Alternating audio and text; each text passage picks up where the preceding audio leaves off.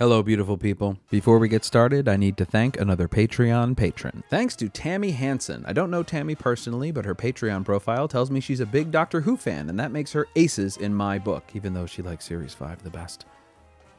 Thank you, Tammy. Want to get thanked on the air? Just go to patreon.com/originalcastpod and greet your new overlord, the Original Cast. There are a few tiers of patronage, but they all come with access to our bonus monthly podcast, The Original Cast at the Movies. Our pilot episode on Moulin Rouge is available on this feed so you can sample before you buy. A more exciting podcast never did in your ears exist. Again, patreon.com/originalcastpod. All right, here's the show. No. You say they go to sleep and then they get another 24... Okay, anyway. For like 100 years, and then they get another 24 hours for another 100 years. It's like Wakanda. It is nothing like Wakanda. I know. I felt like I was... That's a good... No. Good. No. You get an A for effort, but an F for execution, because that is nothing like Wakanda. But in terms of their isolationism... Please edit that out. No, I'm definitely leaving it in, but it's nothing like Wakanda. Whenever my world falls apart, I never lose hope or lose heart. Whatever the form of the storm that may brew, not with you to lean on, darlings, you. Hello and welcome to The Original Cast, a podcast about original cast albums and the people who love them. I'm Patrick Flynn. My guest today is an actress and mom. That's definitely going to come up at some point, I would imagine. It's Emma Jackson, everybody. Hello. Hi, Emma. Hi. How you doing? I'm great. Good. It's nighttime on the internet. It is. We're here to talk about not a nighttime show. I don't know why I said that. I mean, it's a bright show. Happy show, yeah. It's a very happy show. daytime happy show. Yeah, I mean, somebody dies, but whatever. That's still pretty happy. Yeah. Because you're here to talk about... Brigadoon. What a day this has been.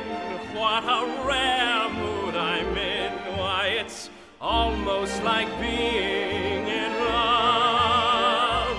There's a smile on my face for the whole human race. Why, it's almost like being in love. Brigadoon. So Yes. this recording that you've chosen is... it's the 1992 EMI Records complete recording, right? Okay. It's sort of unclear whether in my research it's the first complete recording, but it seems to be at least the one that includes all the instrumental sections. I believe that is the case. I know that's why my dad bought it, is because, so all of this is, my parents and family are all going to be very tied into this, but this is the recording that my dad played when we were kids, and the reason that he had it is the only recording available at the time that had all of the dance pieces. It still might be the only I think it may still be. complete recording of the Yes. show. Yeah, it's a studio recording from 19. Well, see, the CD says 92. The internet says 91. I don't know why, but the internet is pretty universal that it's 91, even though the CD that I hold in my hands says 92. Must have been that it was recorded in 91 because I'm seeing that now at Number One Studio in Abbey Road for all you Beatles fans out there. And yes, I know they recorded in Studio 2 primarily. Stop yelling at your phones. So your dad seems to be the answer. How did Brigadoon come into your life? So Brigadoon, I only exist because of Brigadoon. Oh, yes. Gee, that has never happened on this show before. This has to be my musical because I wouldn't exist without this musical. My parents met doing Brigadoon. Wow. When? 1974, the Brandywiners at Longwood Gardens. Are you serious with me right now? Production of Brigadoon. Where did your parents grow up? My dad grew up in Wilmington, Delaware. Oh, I didn't know that. Did you tell me that? No, I didn't. And my mom grew up in Philadelphia. Oh, I didn't know Yes. that. What's your dad's name? Rob Rogers. Hi. Hello, Rob. And also my aunt and uncle met doing that same production. My father's sister met her husband doing that production as well. There were probably like 20 people in that show that I know, and your parents, or at least I know their kids, I should Probably. say. Good Lord. Ted Meyerman had to be in that show somewhere. Anyway. Yeah, I'm from Delaware too, Rob, just in case, just for you. That moment was just for Rob. Or Mr. Rogers. He'll be very happy. Yeah, all right. Well, Well, that's funny. Those are just Yep. words I didn't expect to hear out of your mouth. Okay, well, Yeah. that's cool. And so were they in the chorus or were they in parts or were they? So my mom was a dancer and my dad was also a dancer. Yeah, they were both dance chorus. He was doing sword dance and my mom was a fishmonger. Oh. It's all because of James Jameson, who my mom was taking ballet from at the time. My parents were professional dancers, ultimately. And James Jameson was directing, and he had been in the original production. Oh, okay. So he is this big Scottish dance champion who Agnes Nemil brought on board to teach everyone Scottish dancing in the original Broadway production. And so then when he directed it in 1974, Agnes Nemil actually came and saw their production. Oh, So big deal. My lord. Yeah. Comes down from the mountain. Yes, absolutely. And so, yeah, my parents met doing that show. Maybe a little bit of sparks at the closing cast party. Sure. And here we are. And here we are. 40 years all later. these years later. Sitting in my guest room. Yep. Well, that's a great story. Yeah, So, yeah. You win. You win best out of the show come into your life story. Well, and not just that, but like because of that, it's very warm in my parents' heart. So Oh, my sure. dad would play it all the time when I was a kid, and he would talk about it. My dad is the kind of person who just makes you love things because he loves them so much, and so yeah, I have very strong memories of running around our sunroom, acting out the entire thing from beginning to end. Just over and over and over again. All the parts. Playing all the parts. Doing all the dances. Sure. And, my dad would be wandering by and be like, oh, wait. And Wait, this no, part, right. this is what it actually would be like. And here's how you need to put the swords for the sword dance if you're going to really be accurate. And yeah. All right. Gosh, that's funny. That's such a funny story. That's really great. Yeah, this is a show. Because I'm sure you were thinking, why this one? You know what? All right.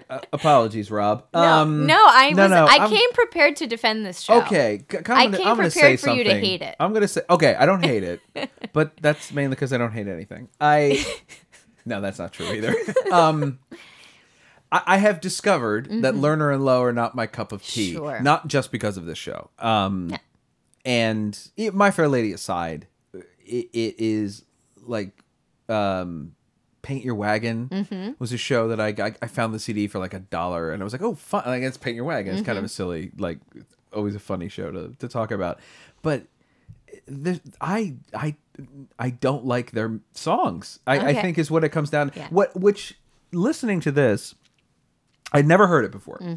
And one question I had, maybe you can actually answer this because have you heard other recordings of it? Yeah, I've heard the like Hollywood one. Okay. Which may actually help. So this is a studio recording, as I said, which has 2 Broadway heavyweights in it. One of my all-time favorites, Judy Kay, playing Meg, and Rebecca Luker is Fiona. She of, for people our age anyway, The Secret Garden. And what's problematic about a lot of studio albums, especially ones from like EMI and more like prestigious labels, is most of the vocalists are cast because they're vocalists. So it sounds more like an opera recording than a Broadway show recording. And the orchestrations, which are lovely, are usually grander than the Broadway orchestrations because you have, Studio One at Abbey Road, for those who don't know, is a cavern. It's the classical music studio, the orchestra studio. You could fit a whole symphonic orchestra inside of it. And a Broadway pit is not that big. So they tend to have more violins and more pieces and more instruments. So this sounded indistinguishable to me from like many Gilbert and Sullivan recordings I've heard in terms of this, like, there's this huge, the Ambrosian singers, there's this huge chorus that would never be on the stage, and it's this huge orchestra, and it just really bored the crap out of me. Except for some very notable moments. But it was like, I just sat there listening to this thing and just going, I don't know. And I didn't hate it. I don't want to go that far. There was certainly not without, it contains its own, what's the song called? I was just about to say Which it. one? Almost like being in love. I mean, Yeah, it's just like, is a absolute standard. I think I never heard a man sing it before. That was really interesting. Because that's who's supposed to sing it, obviously. Before we go too far, though, into this thing, we should probably back up a half step and say, could you summarize the plot of Brigadoon Sure. for the crowd? Okay. A summary of the plot of Brigadoon. By Emma Jackson. By Emma Jackson. In second grade. That would be second grade is when I would be really into this. I should have written a report. By Emma Roberts. A book Emma Rogers. Yep, that's Rogers, right. Sorry. So 2 American dudes from New York, hardened American New Yorkers, go to Scotland for a hunting vacation. And they get lost in the woods and stumble upon the town of Brigadoon, which is this enchanted town that only comes to existence in the rest of the world every 100 years. Right. So every 100 years, they wake up, it's the next day for them, but it's 100 years later for everybody else. And this happened because they were trying to protect the town from some kind of witches situation that was happening, something like that. That's really glossed over in a pretty serious no, way. it's not really very important to the plot. And so they're kind of introduced to this like old-fashioned Scottishy town. Well, no, it is Scottish. Scottish town. Actual, not Scottishy. I mean, in American productions. Disneyland, basically. Yeah, oh gosh, yeah. Scottish town. And it's someone's wedding day, and they're going to get married, and there's a lot of songs about love, and one of the guys kind of starts falling for one of the single ladies of the town, and she's sort of falling for him. The wedding happens, and the drama around the wedding is that Harry Beaton had been in love with the bride, but he's not getting married to the bride, and he decides that he is going to leave the town. This is the part of the plot where you need the rules of the world. The rules of the world are nobody can leave the town or everyone ceases to exist. Right. The magic spell is broken, so he can't leave. So then there's this wonderful chase scene, which was my favorite part to reenact when I was a kid. Where Now we're in Act 2. where they're chasing. I mean, that's a lot of love songs in Act 1. In Act 1. Act 1 is it's a lot of love gosh. songs. Oh my gosh, yes. So then Act 2, they're chasing him. Depending on the version that you go with, one of the Americans trips him accidentally, maybe not accidentally. He falls, he hits his head, he dies, but he hasn't reached the border of the town. Right. So the town is saved. The men get together and decide, let's not ruin the wedding day. We'll kind of like not talk about the fact that he died. He's dead, right. But everybody finds out that he's dead. Like immediately, right? Immediately. As soon as they get back. Like, there's a plot. Like, he says, like, will not, like, it's in the, I don't know the recording. I don't know the exact lyric, but it's like, right. will not say what happened. Yeah. And then they get back and immediately everybody knows. Them, like, carrying the body in and trying to be, like, under a sheet. And they're like, what? Nothing. And he just falls out of the sheet. And it's like, oh, no. Okay. And something that you wouldn't know unless your dad was telling you while you were listening to the recording is that there was a woman who was in love with Harry Beaton. Yeah. And she does this beautiful dance, like funeral dirge dance, because she's brokenhearted. Then everyone goes, well, that was really sad, but like, let's let it not ruin our lives. They celebrate the rest of the wedding. They like have a lot of fun. And the American falls further in love with Fiona. This is all still 24 hours. Oh, it's like, all only one day. It's only one day. And it's coming to the end of the day. And it's kind of like, well, we like really have something going. He's engaged, by the way. Yes, he is. He's engaged to a woman back in New York. Yes. That my was favorite track on this CD. Yeah. We're coming to in a second here. So he's engaged to this woman back in New York, and it's kind of like, yeah, this isn't reasonable. You should go back to New York, and I should go back to sleep for the next 100 years, and like, because he can only stay. If he stays forever. Well, but also he has to like be in love with her. Yeah. Totally and completely. And if he doubts even there's something. Is that a thing? Well, he seems to take it to mean to think there's if a he's doubt. not 100% sure, it's not going to work. Yeah. So he Oh, I decides. never heard it that way. Yeah, at least that's what I took from it. I just took it as he has to be sure because It's forever. It's forever. It's true. Once and then, he decides and then to he stay, it can't is leave forever. the town That's very ever true. again. Okay. So I think for him, you could mean it that way, yeah. For him, he doesn't want to doubt because then 'Cause he he's kinda stuck can't- forever. right. You wake up the next morning and your whole Well, life. not only is is he stuck forever, but if he really can't, because He if he really leaves, can't leave the everything will town. stop to exist. Yeah. Yeah. So he decides, no, I'm not going to stay. And he goes back to New York and the town disappears. And he gets back to New York and his fiance is like talking to him and everything she says triggers a memory from hang on. his one day in something. Scotland. Not to. Oh, sorry. Go ahead. So they go back to New York, Yeah. and then he goes to New Hampshire Oh, yeah. for an undetermined amount of time, but Yeah. not like a day. No, like his fiance and him And this never whole hang time, out together. right? He has not written his fiance from No. Scotland. He has not No. cabled. They go to great detail. The reason I say They this, go to great lengths to show this that scene is it on a wasn't a CD. good relationship. It and wouldn't. they it really, was, she's like, well, you could have called. He's like, I couldn't call. Well, you could have written. Well, I didn't know what to stamp. Well, you could have cabled. It was like, he's been in New Hampshire for God knows how long. He's now back in New York at the bar, and Yeah. she just like stumbles upon Yeah. him. They were supposed She's to like, get what married. are you doing here? I haven't heard from you.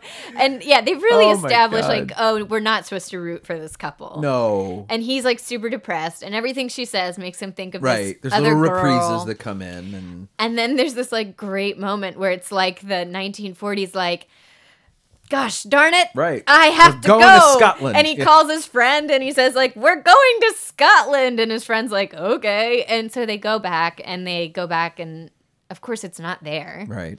And he's like, I'm such an idiot. What was I thinking?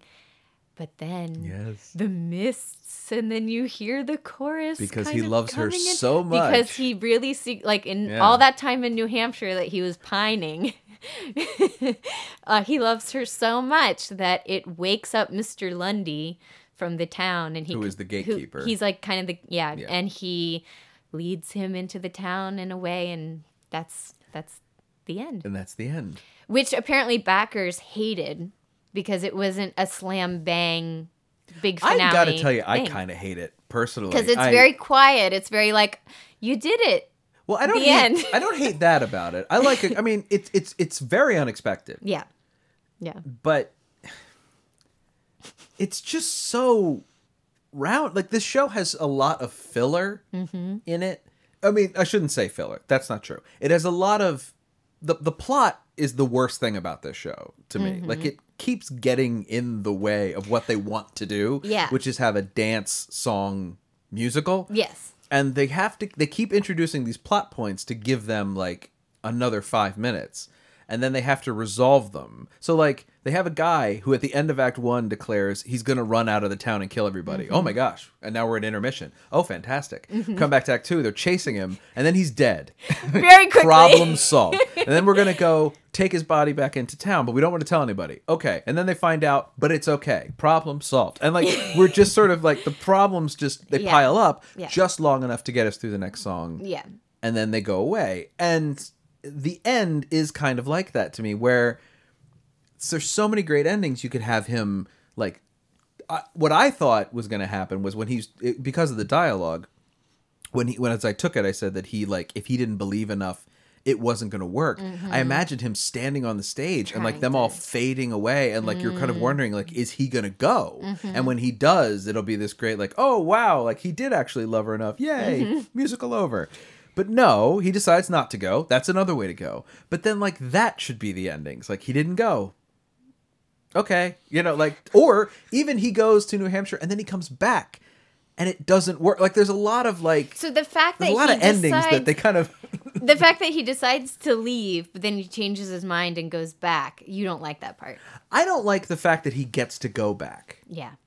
I kind of like the idea, because he makes the resolution where he's like, then I'll just stay there. Mm-hmm. And I kind of like, that's beautifully sad that he would like go and sit in the Glen for the rest of his life. But like, there's something I feel like kind of... that's very, it's very Catholic of you. It is very Catholic You like of me. prefer the purgatory version to the It redemption just feels so much version. more realistic. Redemption? No, purgatory. But it's not redemption because they keep changing the rules to suit the story. Like, it's just... they set these hard and fast rules for Brigadoon, and then he breaks it. Like, and again, His love is so big that it breaks all the rules. Well, how more romantic could that be? God, but he knew her for a day. That's true. That's true. Literally a day. Yeah. And not even a day, because this town doesn't like materialize around them. They hear the music and they go to the town. Already so in the town's progress. been in for like 8 hours. Yeah. You know, let's say 6 even. And, you know, it's just like, okay, dude, like, seriously, I don't know. Anyway. Well, let's remember, this was 1947. Yes. 47. I was about to say that. This is the sort of... So, Lerner and Lowe had... they just did Oklahoma. Well, no. Rodgers and Hammerstein did Oklahoma. Right. Yeah, sorry. But yeah, I mean, okay. Oklahoma had just happened. Agnes Right. DeMille did Oklahoma. Yes, and she did. Then came and did Brigadoon. Yeah, what I was going to say is Lerner and Lowe had just had 2 shows and that had done terribly. One of which closed out of town. And they went to see Oklahoma and Carousel. Both Rodgers and Hammerstein and both DeMille. Yeah. And decided they were going to do that show. They were going to do a book musical, this new thing that everybody was all the rage. And so I do kind of forgive structurally some of these issues, a lot of them being the like plot problem, plot resolution, plot, because the book is written by Alan J. Lerner, who was not really a playwright and in my opinion never really was even after that. I mean, the best book he ever wrote of a musical is My Fair Lady, and it is literally just like he grabbed George Bernard Shaw and transcribed it, which is fine. That's a legit way to go. But it is, you know, it is just a lot of excuses for songs and dance, and that's okay. It just sort of gets kind of plotty at the end. If it makes you feel better, it says that both Lewis and DeMille found the original script excessively saccharine, and DeMille took a red pencil and crossed out whole sections, suggesting that the authors that she felt that dance could tell the story better. She also thought he was not a playwright. Yeah, he wasn't. I don't. Yeah, so large, and that is the one thing that is difficult in talking about this without seeing it, which I mean I have seen it, but is that there's also like all this other stuff happening just during the dance. There's a lot of characters. Parts. There's a lot, like Lots you say. of characters. Well, and like you say, the character, I believe her. Let me see if I'm guessing correctly. Maggie, she's who performs fun. the funeral dance, which is a piece I really liked on this. I must say, she is it like all these little people in the town have full plots, and they're all lives love and they're all love related plots. They're all, which is sort of the thing. It's that thing of like, you definitely tell they saw Oklahoma and Carousel and we're like, oh, I get it. Love stories. We just put love stories on top of love stories on top of love stories, and like that's Love Actually. And that's a show in 1947. Right? And you go, that's not a show, but whatever. Again, I mean, the original opened in 47, ran for almost 600 performances. It was a huge smash, and it you know deserves to be treated as such, and it's kind of what's so funny to me though is like I have this book here in front of us. This is called It's a Hit, which is like a Broadway resource book that I love. So on this page here you see Brigadoon. That's our cast picture from Brigadoon. I go back one page and the show right before it is Finian's Rainbow. Yeah. Which is like, well, this was the year, which are very similar in setting, not at all in content or in anything else. But it's so funny that you have these two like huge hit Scottish, Irish, British, like that whole British Isles thing. Well, this is the list of what was playing on Broadway that year. Hit it. Oklahoma, Carousel, Annie Get Your Gun, Finian's Rainbow, and Brigadoon. Yeah. They're not, I mean, people just wanted what they wanted. Yeah, the heart wants what it wants. Oh, God, don't say that. I mean, well, point taken. It is like, but of all those shows you just listed...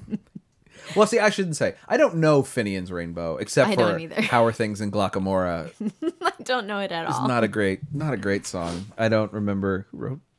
Oh, Burton Lane and E.Y. Yarburg. Yeah, I mean... It's Finian's Rainbow kind of ends up being the butt of a lot of jokes. It did run for almost 200 more performances though than Finian's Brigadoon. But look, I don't deny that the plot could be thicker. Just better, I think would be the thing. But or this is something though that I always, and I do give them a lot of credit for like really trying. Like this is clearly Alan J. Lerner. When I say that, like, I mean, they saw these two shows and he went, okay, type like this. Loves, like seriously, just piles love story on top of love story, and it's rich. Like Act 1 is actually really rich. in that way. Act 2, when they try to put it all back together again, it caves in under its own weight a few times. The most confusing thing, though, about listening to it are the fact that it's all set around a wedding, but that couple is not our couple. No. Our couple They're not anybody's couple. Tommy and Fiona. Yeah. And they don't really get together till the end of Act 2 with the song From This Day On, which you may know, those of you listening at home. But it is like, yeah. Tommy, these two characters who get married, who are the characters who get married? Good question. Well, there's Jeannie because of the song Jeannie's Moving Out. Oh, yes. Jeannie's packing up, Jeannie's moving out, Jeannie's packing up, Jeannie's moving out. And tonight away she goes. Jeannie's packing up, Jeannie's moving out, Jeannie's packing up, Jeannie's moving out.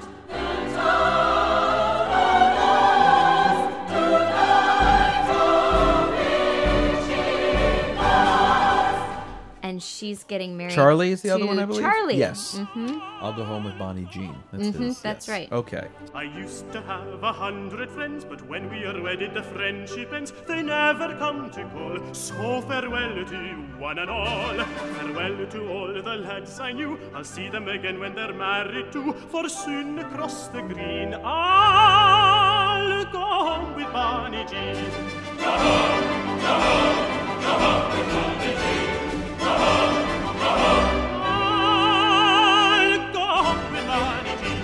So Jeannie, Charlie, but like you'll notice, they're not important. Well, you didn't either. It's a funny thing to me. Oh no, wait a minute. It can't. Oh yeah, it is Charlie. That's right. Okay, because Charlie sings. He sings that song about like not dating other ladies anymore. Yeah, that's I'll Now Go that Home with he's Bonnie married. Jean. Yes, that's the. And he sings "Come to Me, Bend to Me," which gets reprised right. later at the end. That's I always skipped that one as a kid. It was so slow.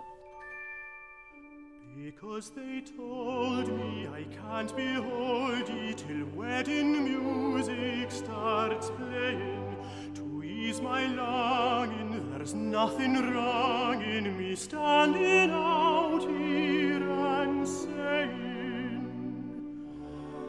come to me, bend to me, kiss me good day, darling, my darling, it is all I can say. Just come to me, bend to me, kiss me good day. Give me your lips and don't take them away. There's only so much That one was too slow slow for you? Like dancing that- you can do. Well, it also comes. I'm sort of looking up. It comes in between Jeannie's packing up, Right. and the ballet, which I'm sure you love to jump around to. Yeah, So yeah. that's great. I mean, Let's face it, the best part is the chase scene and if I were a kid, yeah, the chase would be tremendous. and Meg Brocky, who's the comedic. Oh well, yes. She's fabulous. Which was the other thing I was going to She say. has all is these comedic lightning bits. the big song that's the two big. She has two big numbers, one in each act. Great planning, by the way. That was a really good idea. just to wake everybody back up. Both. Well, the town's been asleep for 100 years. They need it.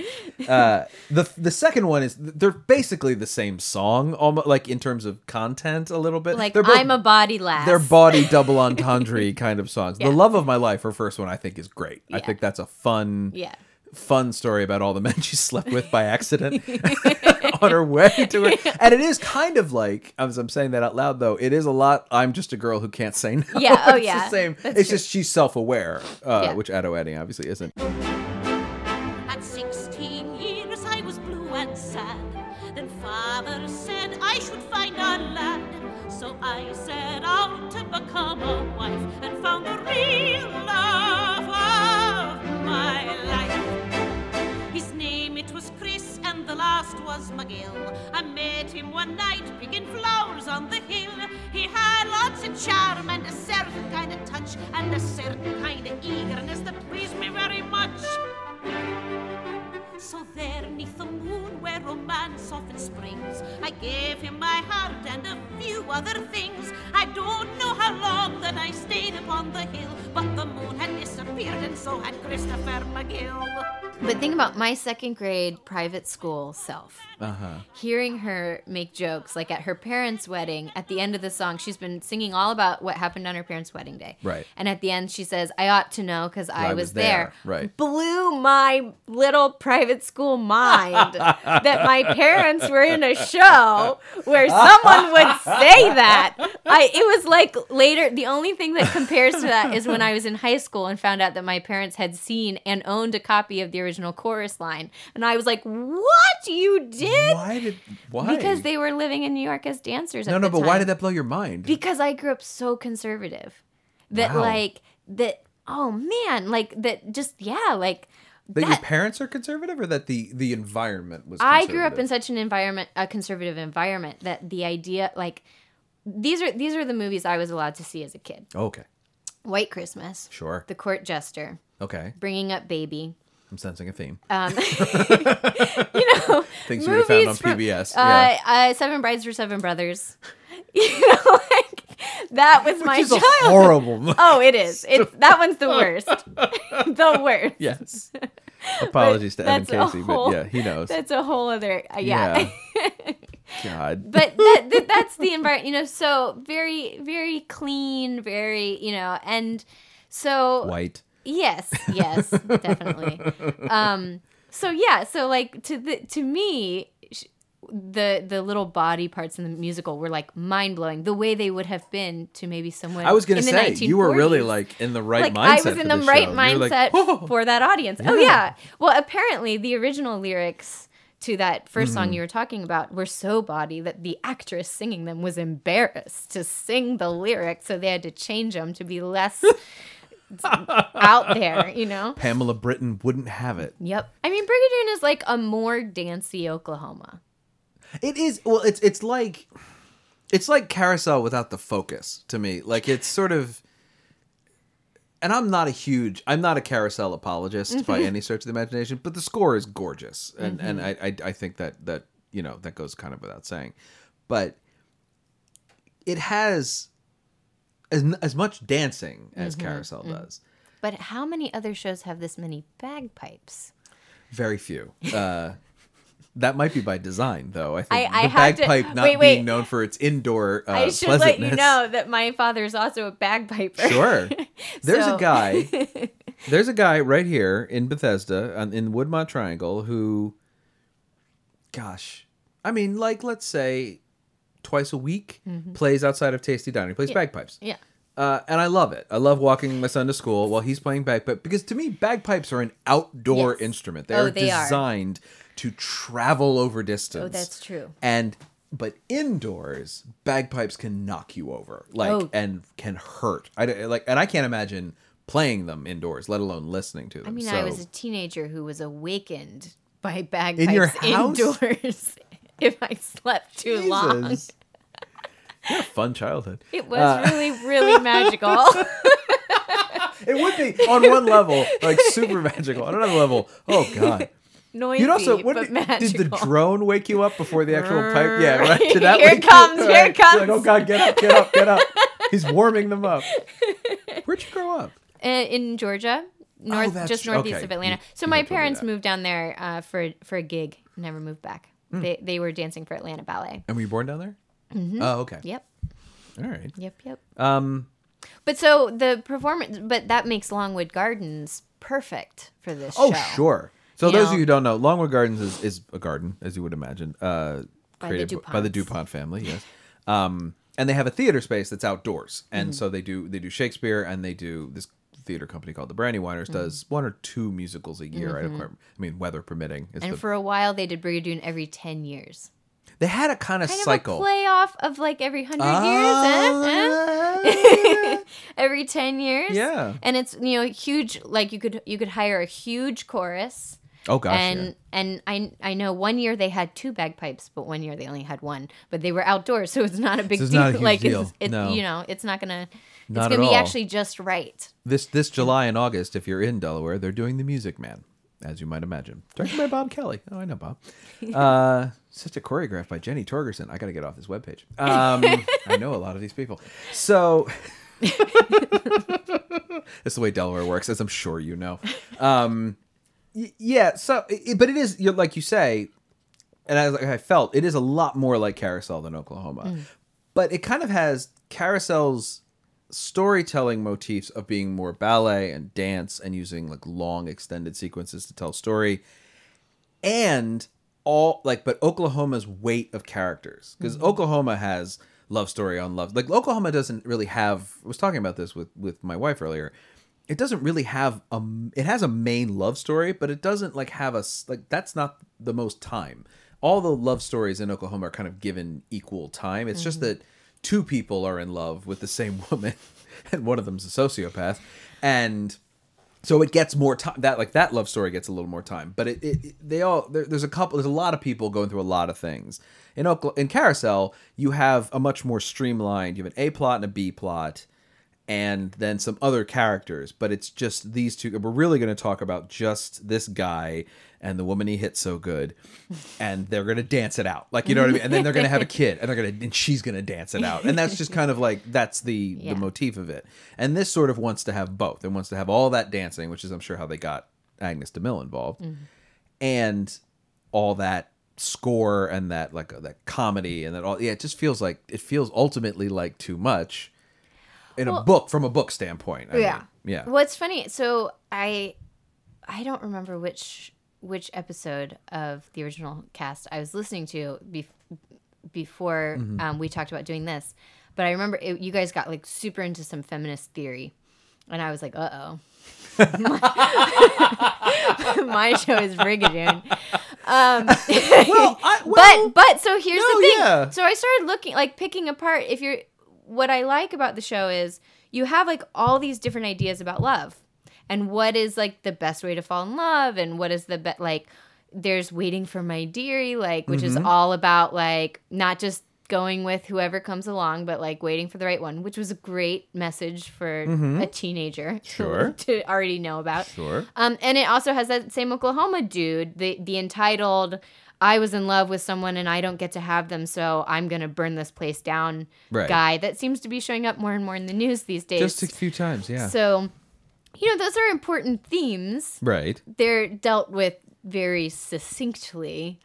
I think like now you could have like a whole 2-hour straight play about that guy. Yeah.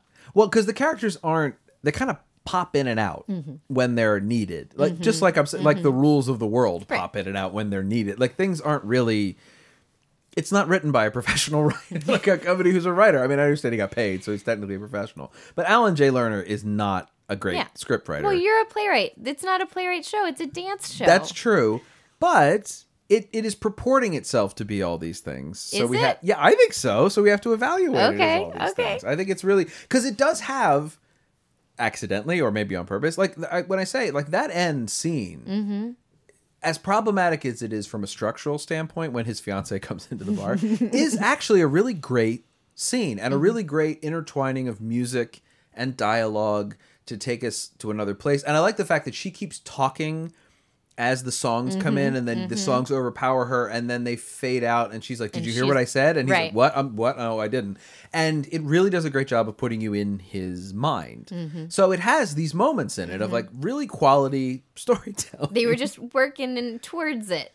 Well, I just think it's also the thing of like he didn't quite understand how a story is structured. I don't think so. He just, like I say, said we're just going to throw he was taking what he knew from the old theater and mixing it from what he saw in the new theater and came up with a hodgepodge that like on first examination looks exactly like the new theater, but when you start to really dig into it you go, oh, like it wasn't there yet. Yeah. And these characters, like there are interesting moments that just don't, like that could be interesting, but like they would get in the way of like then the story would be 4 hours long. So he's just going to hit his head on a rock and we're just going to live on with that. Because that is a really interesting problem for literally all of Act 2. Like what if they capture, it is the best, tidiest well, then what solution. Do you do with him? Like, if you captured him, then you have to keep him alive. Right. Because the one and guy not says, escape forever. the one, like, I don't know what character it is, but there's an elder gentleman when they find him dead who's like, seriously, this was the best outcome. We should all be grateful. And he's not wrong. No. And that's really interesting. Yeah.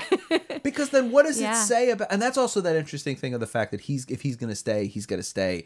And like, what does that mean for all these people? And do these people get a say in the fact that this guy wants to stay? And we have the built-in ticking clock of the fact that this whole thing's going to disappear and not come back for 100 years, which is prohibitively long for this guy. So we've got to make this like unbelievably long-term decision in about 10 minutes. So if you all could get out your pads, we'll vote, I guess. I don't know. Like, to me, that's a really interesting act too. Is like in the first act, you meet everybody and it's all lovely and wonderful. And then one thing happens that ruins the magic and we have to deal with it. And that's fun and interesting to me. And But they wrap it up. but too they don't do that. Like, that's not Yeah. the story they're telling. The only thing that confused me, it's not that it was boring. Excuse me, it was boring. But that's not why it was boring to me. I don't mind, because it was rich and it was lush, but it didn't stick with me. I like complete recordings of things, and I like that feel. But it just felt it was like it was recorded boringly, almost. Like, you know what I mean? Like, this is an orchestra that learned the music for the recording. These are singers who didn't really ever work on their characters. And unless you're Judy Kay or Rebecca Luker, you don't have the skills to, like, activate that mechanism. Or, I mean, Judy Kay also is, like, right in her wheelhouse as Meg Brockie. She's just, like, that is where she eats. And I absolutely love it. And Rebecca Luker's got a gorgeous voice. So there were moments of, like, especially the ensemble numbers or the pieces where you heard individual singers sing, where it just felt like one of those album tracks from Gilbert and Sullivan that you don't know, even though you've heard the song 1,000 times, like the album 1,000 times.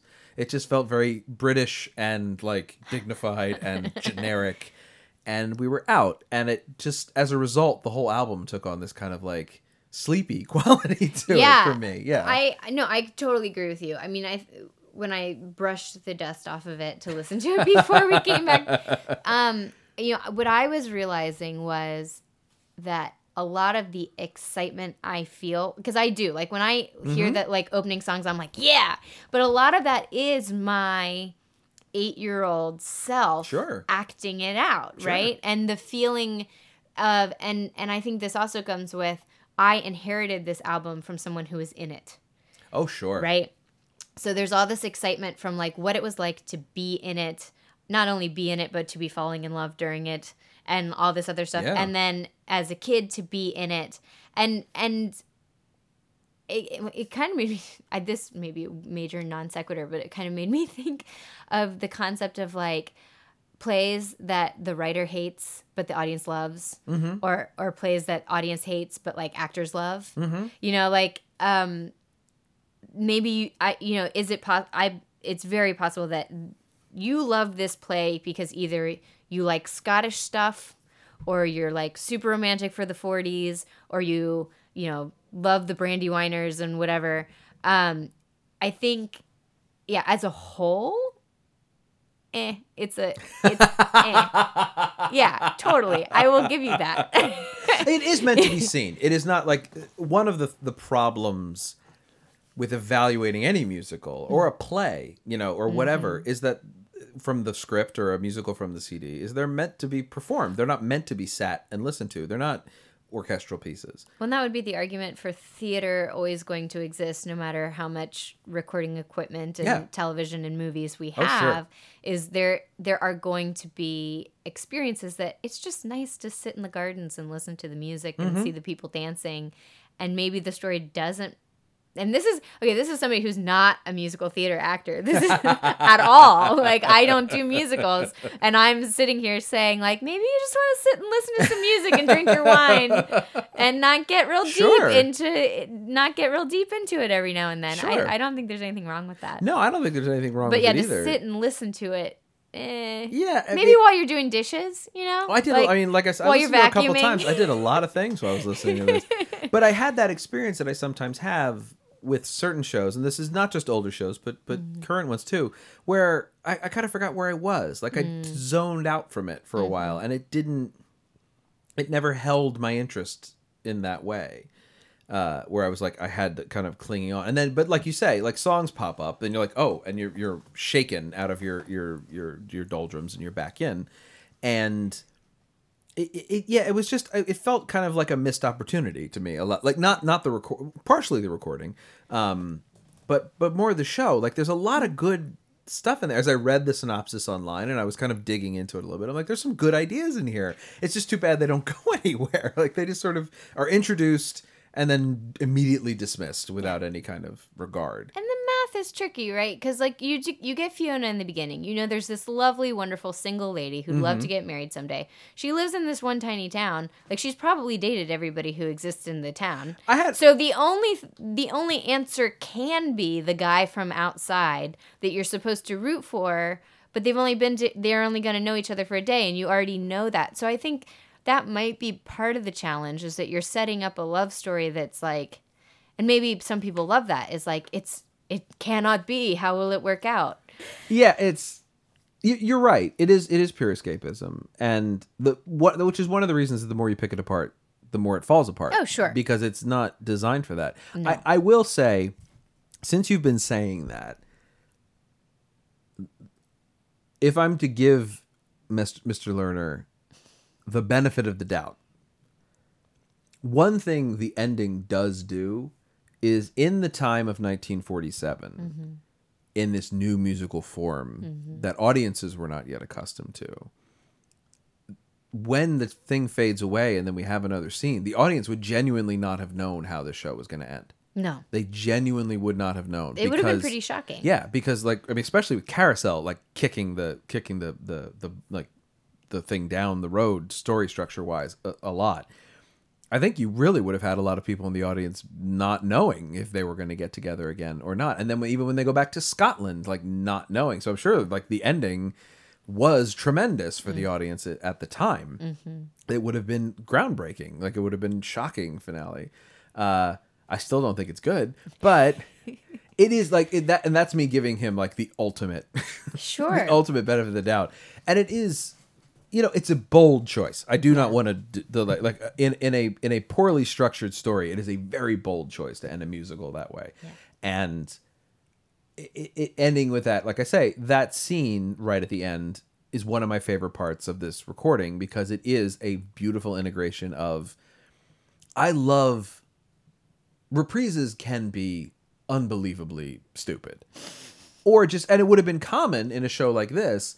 To like, you would have expected, it's almost like Being in Love to be the reprise. That is never reprised. It is sung once at the end of I should say, I keep saying at the end, towards the end of Act 1. The end of Act 1 is very long. But the songs that people sing, you know, that you get From This Day On, that's the song that gets reprised in that little cluster. Come to Me, Bend to Me, which is Charlie's song. Heather on the Hill, which is him and Fiona, right? Tommy and Fiona. That's their first one where they're gathering heather, and then who's not a person? It's a flower. Flower. There we well, go. Shrub. Yeah, it's sort of somewhere in between. They're trying to get a lot of it, and then From This Day On, and so it is like, it's a very interesting scene. It's. Yeah, I don't know. It's just, it gets kind of messy for me. It doesn't do it for me. But here I'm 38. I heard this for the first time today, you know, or yesterday. Yeah. Like this is not my thing. I'm coming at it with all this knowledge and all this information and my general dislike of Lerner and Lowe. So it's like, it's super weighted against them. But yeah, like you say, for what it's like intended to do, it didn't I don't think it forwarded the development of musical theater as an art form in the 40s, except for the fact that it was another successful book musical that ran for over 500 performances, which at the time would have been an unbelievably long run. So yeah, it did, you know, it does well for itself. I just like imagining, because this part isn't in the play, you know, he went with his friend. And so he goes, it fades out, right. And now his friend is just standing in the middle of nowhere in Scotland by himself. He probably walks to a pub, gets a beer. Well, like you would. Gets on the plane, goes back to New York. What does Jeff do? I really want to know what Jeff does. Like in the show, I want to know what Jeff does. He's not like a writer or something. He's like... But no, I don't mean like for a living. I mean like, what is he doing while this is all going? Except for tripping, standing there, hunting, hiking. Except for tripping Harry. Like I don't quite get. Sounds like a Dave Matthews song. I don't quite know what he does. I'm very interested. Like, what's Jeff doing? Jeffrey? And you know what? I'm sure if you were watching it, he's doing stuff in all of those. You know what I mean? Like, I'm sure. Yeah, no, you need time for the dancers need to rest and the singers need to not talk for a while. So here comes Jeff. And it's also perfect for like this, like you were saying, the High School Musical kid who like wants to be in the background, like having his own scene. Or he can act, but he can't sing, or he can't sing as well. And so you give him that part because you've done My Fair Lady already, where you've done your big musical lead where the person can't sing. Yeah. What's your favorite song? I think my favorite song is My Mother's Wedding Day. At 4:45, everybody was there, waiting around in the room. McVicker, McDougal, McDuffin, McCoy, everybody but the groom. And as the hours turtled by, the men got feeling kind of dry and thought they'd take a nip or I want to wait for the groom. And while the men were dipping in, the lady started on the gin. And soon the room began to swing about the That's a good one. Yeah. That'd be top 2 for me. I like, that's got a really fun ending. It's a good to one. It. Yeah. I think I like The Love of My Life better, but that's... The Love of My Life. Which one is that one? That's her first one. Oh, her first one. That one's funny. Yeah. That one's really funny. The thing They're about... the 2 best songs. I'll tell you that, though, Mother's Wedding Day has a better ending as a joke song because you get the bit of The Love of My Life. Though I like the fact... the thing he does really well in both of those songs is he does kind of quickly subvert your expectations a little bit. So like in the first verse of Love of My Life, like she kind of gets tricked into sleeping with this guy. But in the second one, she does it on purpose and he's no good. Right. And that's really funny. Like now she knows the difference. Like it's a really like, it's a fun. Yeah, they're not all the same. They're all different options. And one is leaves her kind of my mistake. Yeah, it's a really, she's led an interesting life, isn't Yeah, Brackie? yeah. One day at a time. 100 years at a time, piece. every 100 years. 100 years in Scotland. She's gonna meet some guy from 1975 and be very happy. You know, this show's been done a lot. Yeah. And this production, so this recording is what prompted the tour. That was what. So you had said before. I think I don't know if we're recording yet. That this is the tour recording, and it was probably definitely the one they were selling. But it was this did so well that they decided to do a national tour, and so that's what in the early '90s. It opened on Broadway in 47, went to the West End, and then back to Broadway in 50, Broadway in 57, Broadway in 63, Broadway in 80. Like it was done a bunch, and it actually was done last year. I don't know if you knew that in New York. With Patrick Wilson and Kelly O'Hara and Asif Manvi. People like it. What can I say? Asif Manvi was in it? Asif Manvi was Jeff. All right. Reinforcing the idea that Jeff is comedic relief. Stephanie J. Block played Meg. You know, it's yeah. You know, I don't have terrible taste. I didn't say you had terrible taste. You're very defensive. I just said I don't like it. There's nothing wrong. You know, like what you like. Chase your bliss. No, I think there's a part of me that's like, well, because it is so of its time. Yeah. In every way, and I get that, like the instinct to be like Brigadoon, you know, like what's your favorite? Yeah. Brigadoon, right? What did you say? You know, it's, but you know, not everybody has to like Rent. It's not, you know. There you go. That's not gonna age well. I'm sorry. It already hasn't. We've done that. Done it once already. I think we're doing it again soon. Like it's well, what are you gonna do? That's not this podcast. I mean, I'm really glad I heard it. It's obviously a show that is very famous. It's a show that's kind of in Phineas Rainbow get kind of stuck together. My best reference for it was actually you said Love Actually. I'll go to another Richard Curtis script with 4 Weddings and a Funeral, where they go to the third wedding, I believe, and it's just in Scotland. Yeah, and they walk in and everybody's dancing, and Simon Cowell goes, "It's bloody Brigadoon." Yeah, there you go. Now you know, right? And it's really now it's really funny that he said that. Yeah, it is totally what it is. What it is, you know what I mean? In that sort of in that sense of like golden age musicals. Do you go to see a lot of dance? No, I don't. Yeah, I am not unfamiliar with first of all, right now I don't go to see a lot of anything. Well, yeah, that's fair. But like, just even in your past history, I have, yes. Well, I dated almost exclusively dancers in high school. And so they were no threat to me. And so, from a career standpoint. So, so I have a working vocabulary of dance. And we watch So You Think You Can Dance. Sure. So I know... I'm not unfamiliar with. I believe I'm an informed dance viewer, sure, if not a highly educated one. I think the thing that I just keep coming back to with this show is I think that you have to view it more from the dance standpoint than the script standpoint. In terms of, I think a lot of people who say go to ballet a lot or go to modern dance are comfortable going and watching something for an hour that doesn't have a plot.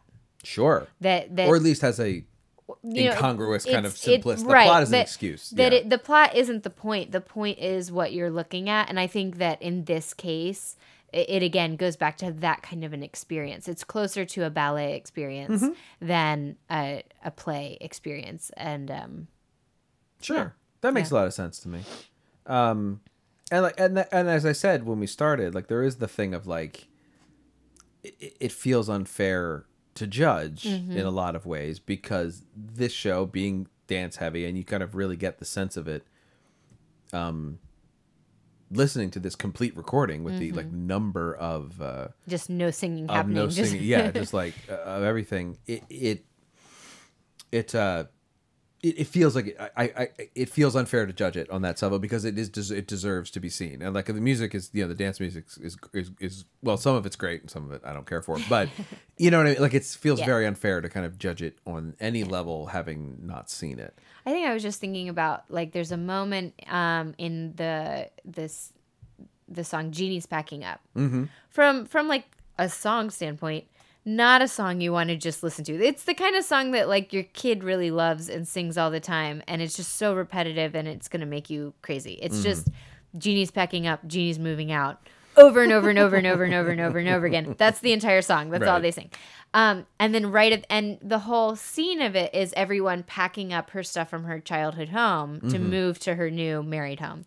And the very end of it, they just shut this big trunk. And the moment of the shutting of the trunk and the physical sort of finality of that feeling, put everything that together. tells more of a story than the entire song does. And I think that's what I keep coming back to is like that the feeling you get from the trunk shutting.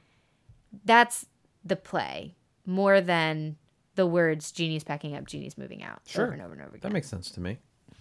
So the expression being, and you think you've said this before, but like the expression being more in the dance.